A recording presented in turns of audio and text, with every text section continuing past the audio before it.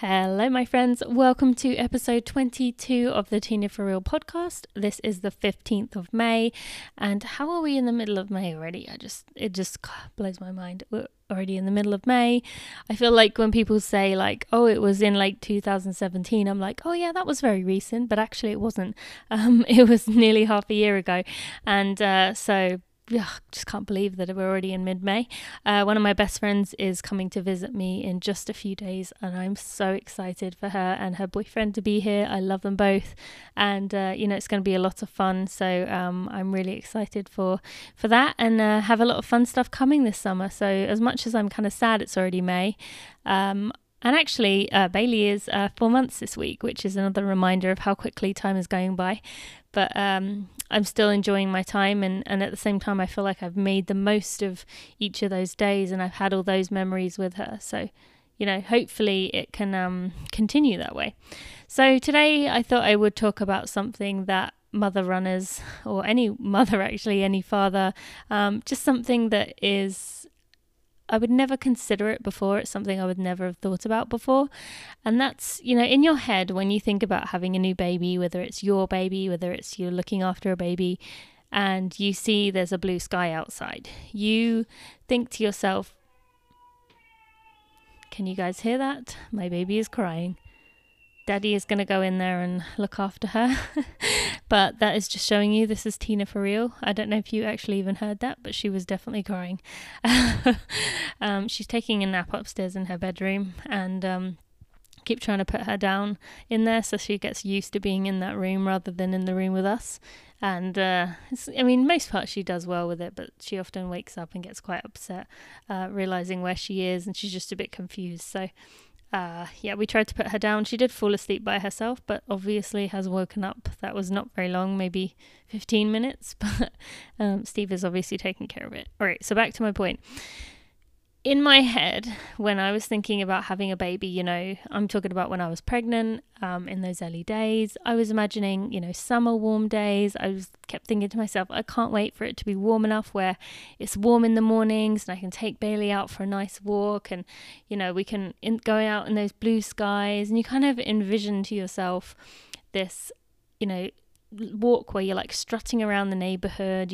All the neighbors are like, oh, let me see your new baby, and the baby's there and it's giggling, and they're like, oh, it's the cutest thing ever, and you're like, thank you, and you carry on walking, and you just have this amazing walk, and you feel really good about yourself, and the baby's all happy, and then maybe they fall asleep, or maybe they're just kind of looking around the whole time, and it's just great, and then you get back in and you're feeling good about yourself.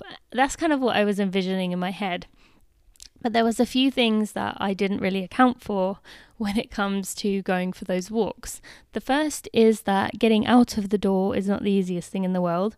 You have to time it perfectly so that you can get the baby into the car seat to go into the stroller.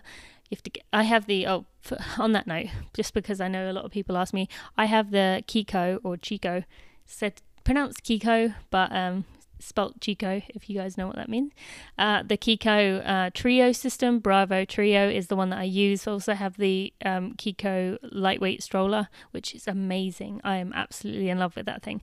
But anyway, so you have to get your baby into the car seat, into the stroller, and then you have to simultaneously hold your door open while lifting the stroller over the doorstep, the hump of the door, and lift it up, hold the door, all at the same time, all very quickly, because if you put them in the car seat and don't get them moving quickly, they might start getting angry, and that is what is often the case with Bailey, so I don't have much of a window. So I will, move very fast and try and get her down onto the ground level, and we also have a glass door, which makes it even more difficult, because I have to hold the glass door open, and while trying to lift the stroller onto the bottom step, which is where it is at kind of ground level. Sure, I could pin the door open, pull the stroller out, go back, unpin the door, shut the door, lock the door, and then go back to the stroller. But, being a runner, being stubborn, I try and do it all in one go, and it never works out that well. already off to a bad start, but time to get going.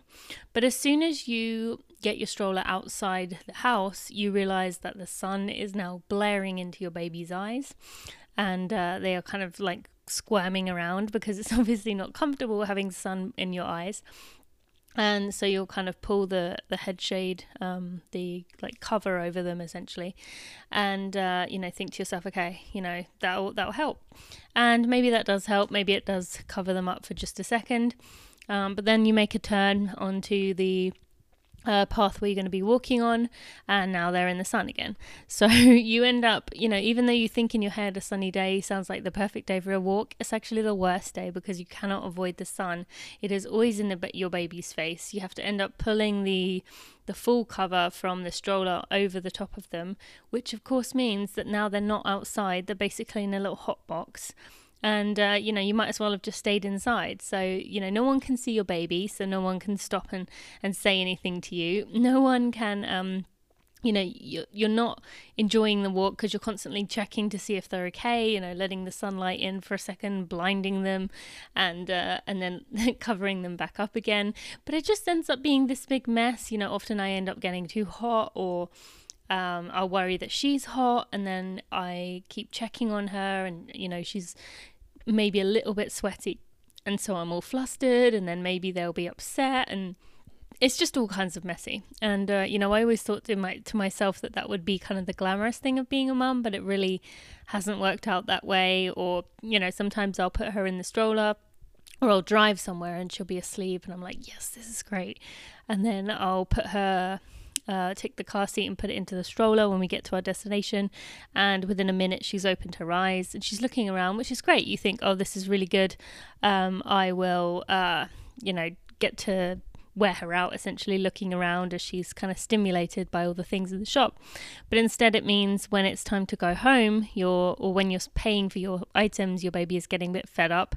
They want to be out of this car seat, and then you put them in the car seat facing away from you, and you get in the front seat so they can't see you. They're already annoyed being in their car seat, and now you've got to drive home, and often, of course, there is traffic, and so you constantly stop starting, which babies don't like anyway. And now they're annoyed, and then they start crying because they are annoyed, and they've already had their nap, so they don't need to sleep anymore, and it just ends up being a big mess. So that's something that I've kind of learned as a mother, and it just brings a lot of funny stories. And at the time, I know now that when Bailey's crying when she's in the car driving, unless she's hungry, she's probably fine. Like, it's not doing her any harm, getting a bit upset on the way home, but it just is so funny in your head. It looks so easy, and you think of it one way, and it just never ends up being that way, especially when it comes to walking and with the stroller. So that's just a Mother for Real training update, mother runner update that I thought I would share with you guys, that happened to me recently. And I keep getting this experience of trying to look for the cloudy days, because those days at least you don't have to worry about covering them up and you can kind of enjoy it. But it can't be too cloudy, obviously, because you don't want it to rain, because then you've got a whole new situation on your hand. Well, my friends, I hope you have enjoyed this random ramble of an episode. And if you did notice, I did have to stop the episode halfway through. And that was because I realised, this is my brain and where it's at, I realised I was going to cook some black beans today, and I had put some water on to boil probably about half an hour ago, and while I was recording this episode, I started to smell burning, or smell like, not burning, but like well cooked, shall I say.